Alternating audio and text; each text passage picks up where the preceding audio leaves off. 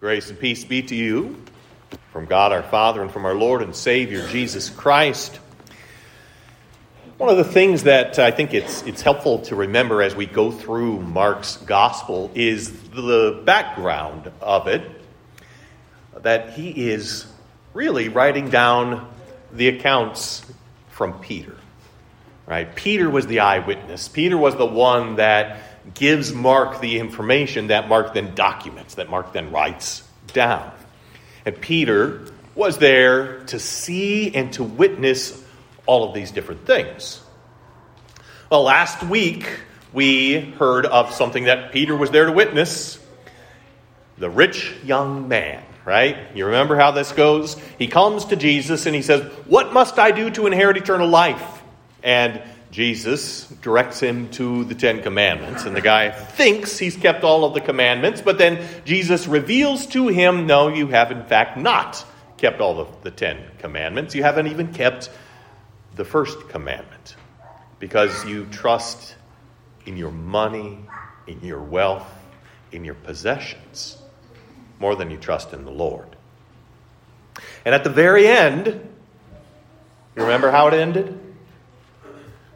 The rich young man went away sorrowful, as he had great possessions.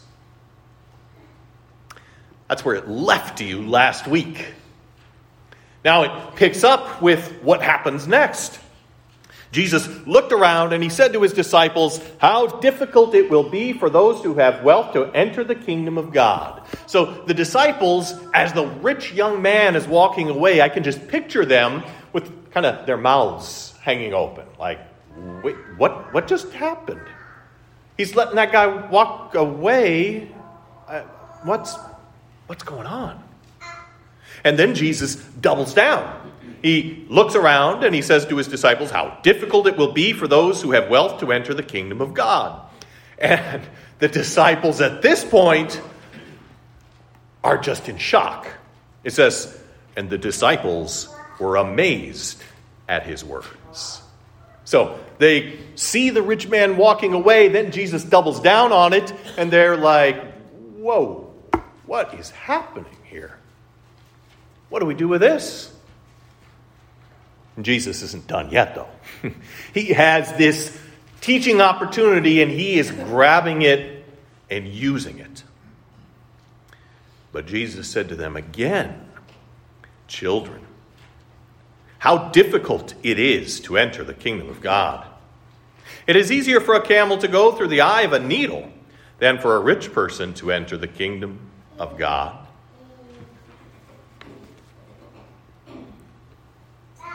Easier for a rich person or a camel to go through the eye of a needle than for a rich person to enter the kingdom of God.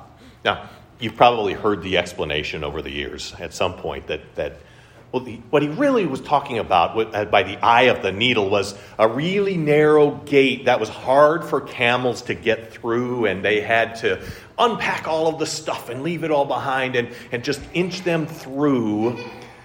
And it sounds really nice, but it's just not correct. It's a myth that was made up somewhere along the way to try to use to explain what Jesus possibly could have meant that is possibly attainable for us. But the reality is, what Jesus is saying here is, oh, you know how hard it is? It's impossible. It's not something you can do. In verse 26, then, the disciples, if they were already in shock, are more so. Verse 26, "And they were exceedingly astonished and said to him, 'Then who can be saved?'" Right? So they kind of go from wondering as this guy is walking away to amazed to now, what does it say? Exceedingly astonished. They were blown away, right? They're like, what? Then who can be saved? Right? That's all they can come up with. Then who can be saved?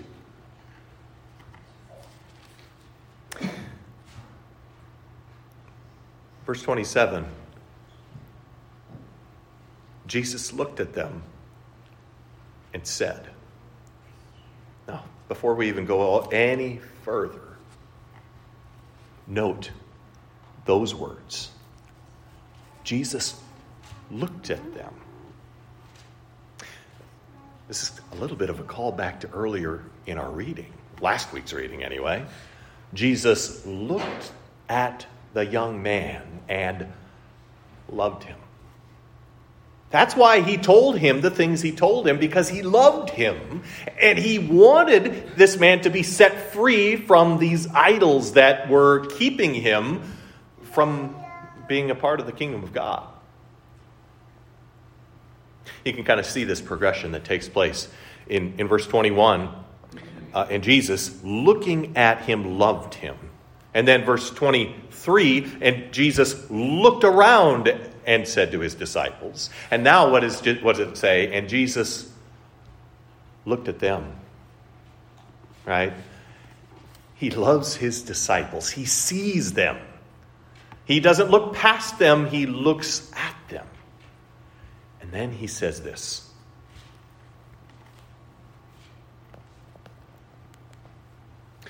With man, it is impossible, but not with God, for all things are possible with God. With man, it is impossible, but not with God, for all things are possible with God. Getting a camel through the eye of a needle?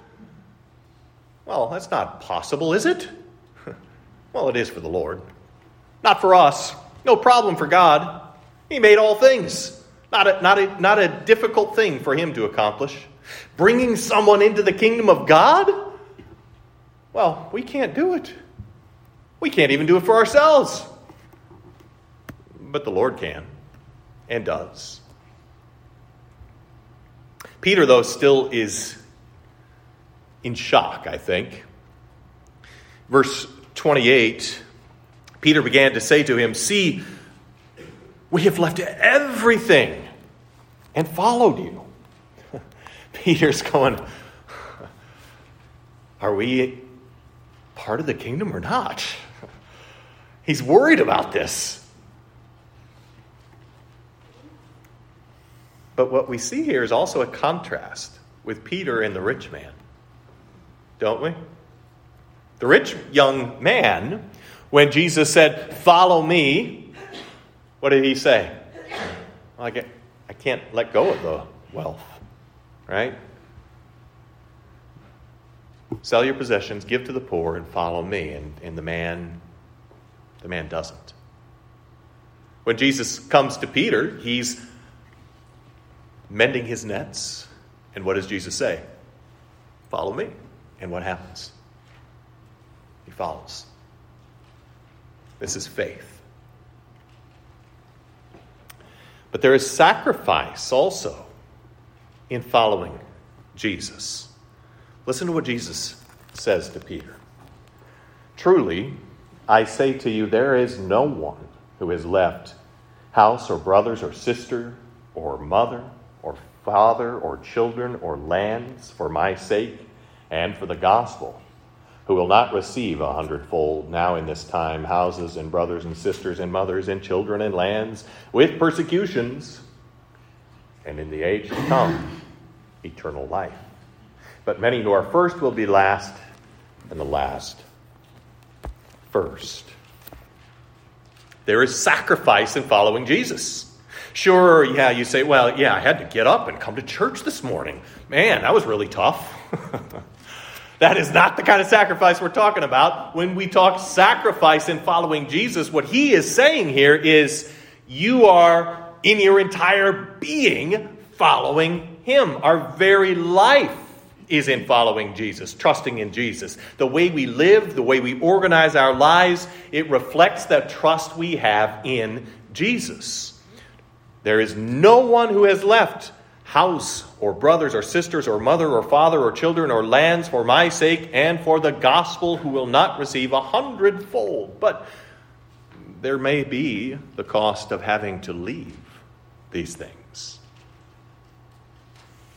In our confessions, these verses are explained in this way. It says, he is speaking not of those who injure wife and children, but who bear injury because of the confession of the gospel. For the gospel's sake, we should even leave our body. So, what Jesus is not saying is,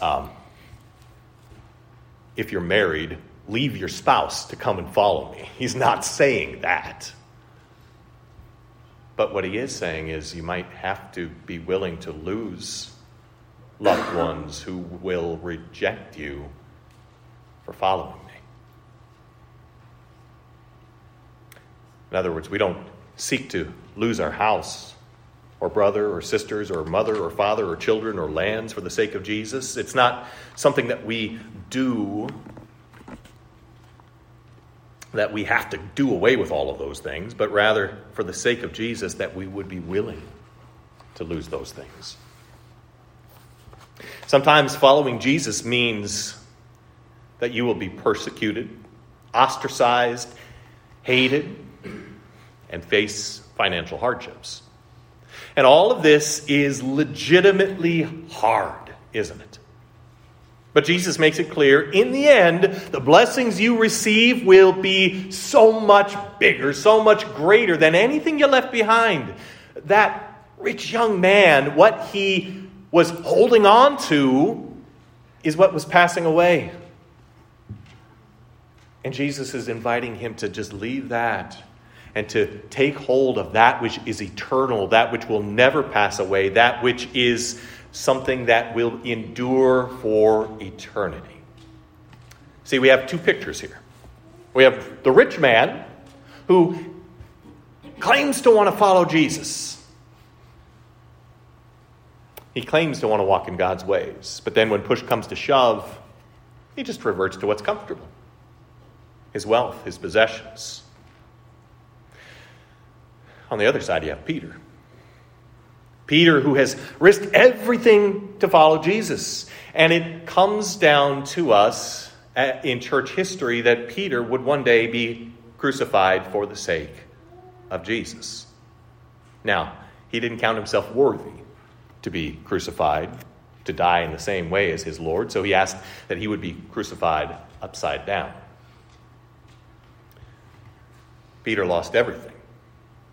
Well, from an earthly perspective anyway, he lost everything to follow Jesus. Everything for the sake of the gospel. But what Peter gained is so much more.